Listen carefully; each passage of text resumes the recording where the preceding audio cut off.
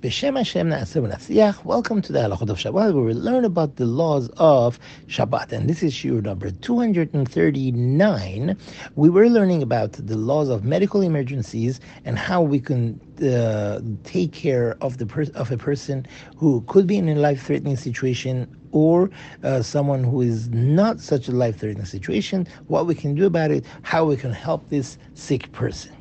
Now, if someone needed to drive to the hospital, or a doctor that came with his own car to treat a patient who is in a life-threatening situation, it is prohibited for them to go back in the car, to go home in their car to drive back on Shabbat. Why is that? Because driving the car is a Torah prohibition, and their returning home is not a life-threatening situation.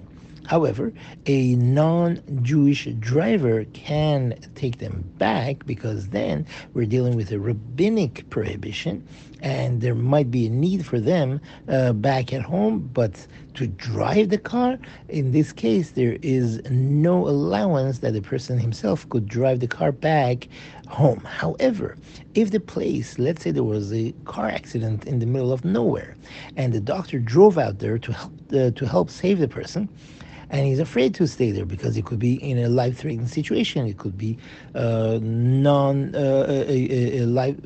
people that could be dangerous, could be around there. In that case, he could go back home with his own car and drive.